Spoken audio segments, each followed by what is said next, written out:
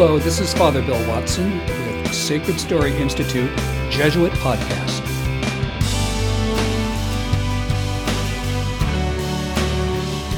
We circle back to modern-day Vietnam. This was a conversation that I had with Father Trung several months ago, which actually kind of propelled me to want to interview him, because he is going to be speaking along with a religious sister, Sister Tu Hai, who is currently in the Seattle area getting a degree in nursing. She is from Vietnam. And they're going to be speaking about the experience of Catholic evangelization in Vietnam and what they have to do to get around the communist regime with regards to Catholic education. It was something that I was not aware of, and I think our listeners will find this very interesting in terms of what Catholics have to do in order to train and teach their children the Catholic faith. So, Father Trung Pham and Sister Tu Hai. Father Trung, it's been good being with you on these two sections of an interview with you about your life in Vietnam, your birth before the fall of Saigon, your father's incarceration, what life was like then when you came to the United States, and then also your career as an academic and as a Jesuit, as an artist. And for this third section, we're going back to Vietnam to talk about what church life is like in Vietnam and how the church has to operate in terms of evangelization under the communist regime. And it was news to me, and that was kind of almost what sparked my interest in interviewing you, even though it would have been great just because of your artistic skills to have an interview with you. But for many people have no idea what's going on in Vietnam right now, especially with the church.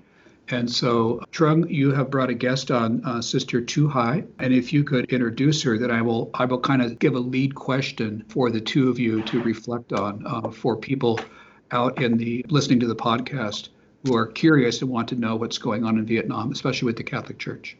Thank you, Bill. Hello, everybody. I would like to introduce Father Tu Hai. She's from Sister Tu Hai. Yeah, Sister Tu Hai. From the Congregation of Lover of the Cross in Vietnam. And she's here at Bellevue Community College for her scholarship. She accompanied with another of her own congregation sister. So two of them are here to study. She's trying to pursue a degree in nursing. So right now she's studying 2 years college, getting an AA degree. She's living with a sister in Bellevue. Good to have her and let her speak about what's going on in Vietnam in terms of the Catholic Church, Vietnamese Catholic Church there.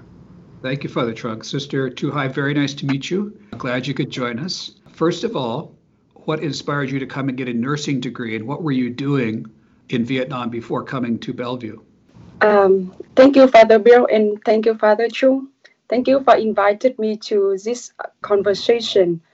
I'm happy to be here and also happy to answer your questions. So to come to the United States, exactly, I would tell a little bit of the background when I have invited to come here. Okay. So exactly when my superior invited me to come to the US, I did not want to go because I had no English, and it is a big challenge for me.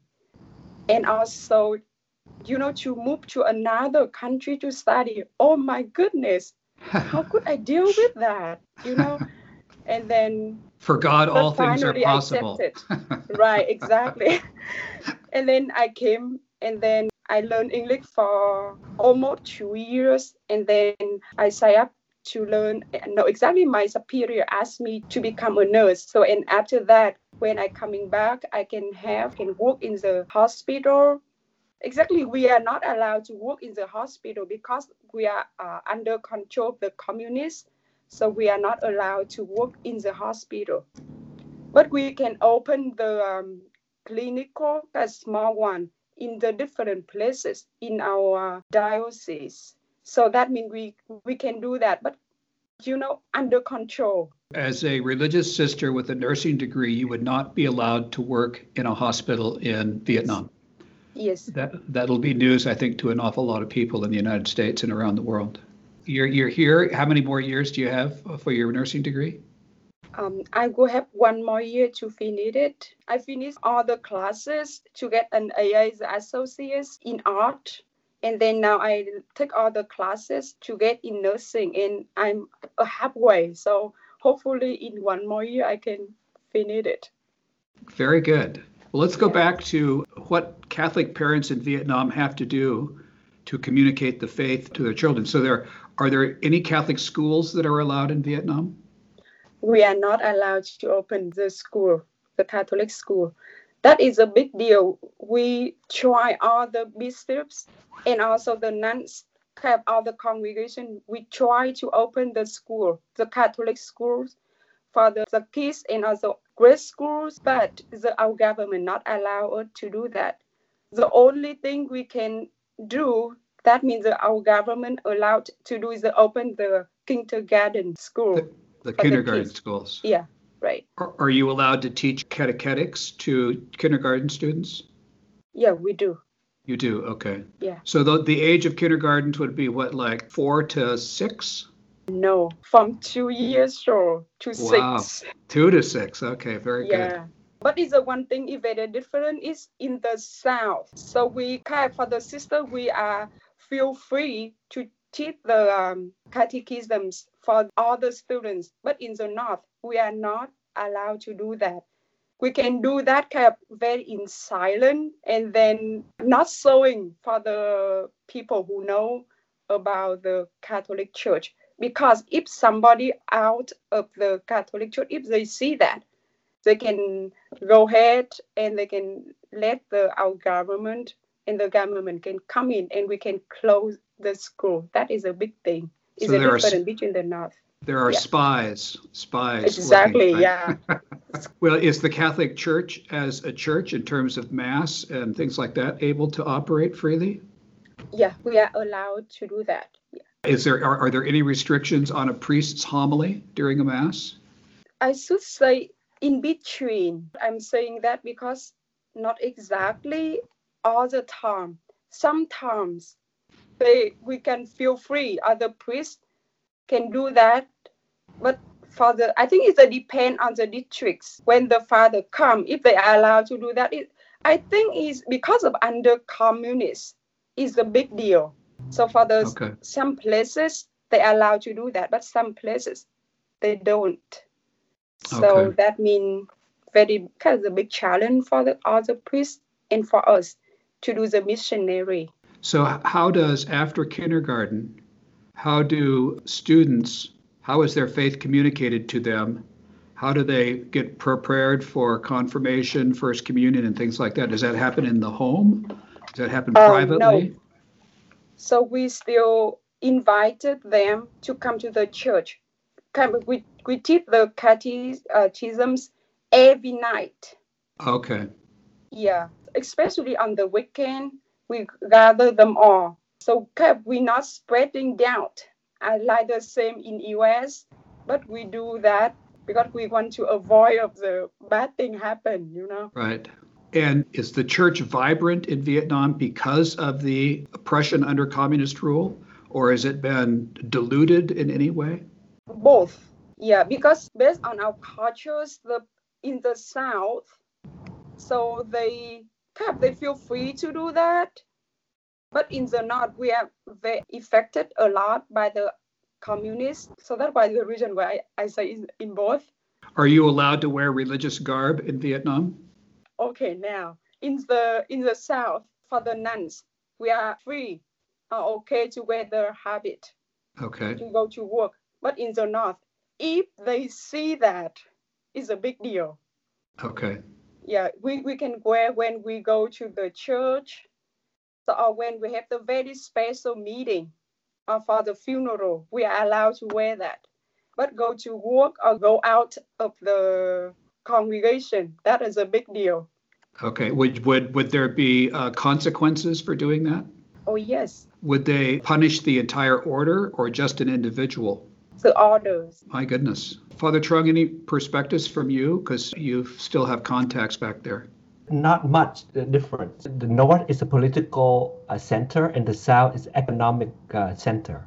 Okay. That's the whole look of this. The government trying to control the situation that they don't want the student to get the catechism even during the weekend, right? She said that the student in Catholic Church learn catechism on the weekends, but the government knows about this, so they trying to create events from the school to take away the kids from the weekend as well at some places, so that they don't have time to go to the parish to study catechism. So all these competitions going on to take away all these activity of the church during the weekend. So that's also going on as well. Do people feel threatened, or is it just they've gotten used to it and they just kind of work around it? Is it a tense atmosphere in Vietnam for Catholics and religious sisters and priests? We feel stressed sometimes, but not all the times. Not all the time. I think based on my experience, because I work with the Hmong people, I live with them for years. Okay. But I worked with them for 2.5 years before I came here. Okay. So I remember one time when we went to a place, I went with the 2 other priests. When we went there, the one place, they allow us to stay there. And we feel no threatening. But when we go to the another place, oh my goodness, the Uganda, they let us go, get away up here if you do not go. So, and then at that time, I think the Holy Spirit, he guided the priest. So they have the big conversation with them over the night from 10 p.m. until 2 a.m. in the morning about the conversation, how we can stay there to continue our missions. And then, but finally, we stay there. But, you know, I was scared, Father and the 2 priests. We were scared. But on the another day, when we moved from that place to another place, when we went there, we stayed there for a week. So 3 days, we feel free. But nice. the left, oh my goodness, we count hour for hour that we can get away with that. Because, you know, the people, and I can call not exactly the police, but the people go around and they say, hey, girl, hey, sisters, you will be killed very soon. You know, we feel so afraid. Yeah, to be in that situation. Let's end looking at what is your greatest hope. What do you think are the hopes or the bright spots for Catholics in Vietnam today? You can both comment on that. I hope that in my Vietnamese church, we can feel free, especially for the Catholic Church, we can spread down the good news to all the people with freedom, no scaring. Okay. You know, no scary or no worry of anything. So we just feel free to go anywhere or wherever we come to bring the good news. So we will free to do that. And I hope that the Vietnamese church can be the one. Nice. Yeah. Father Trung? Yeah, the population of the Catholic is about 7% in entire Vietnam. I thought it would be much higher than that. No, that's still 7.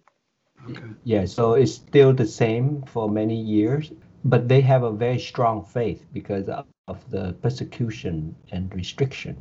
The bright spot would be the strong faith that they have. So they don't take things for granted.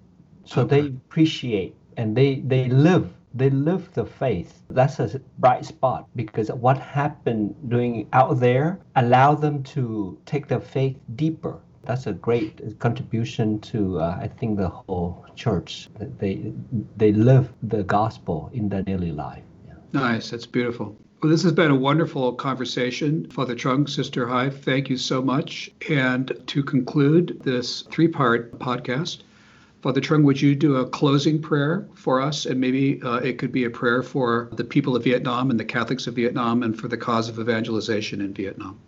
Loving God, we thank you for gathering us together and talk about things that are important to us. We thank you for giving the Vietnamese the faith. Please continue to assist and guide us so that we can become your disciple and your children. We ask this through Christ our Lord. Amen. Amen. Father Trung, Sister Hai, thank you both so very much. Blessings to both of you, and I know what you have said will touch the hearts of many thousands of people. This has been Sacred Story Institute Jesuit Podcast with Father Bill Watson. If you liked our program, please subscribe to our podcast channel, and may God bless you.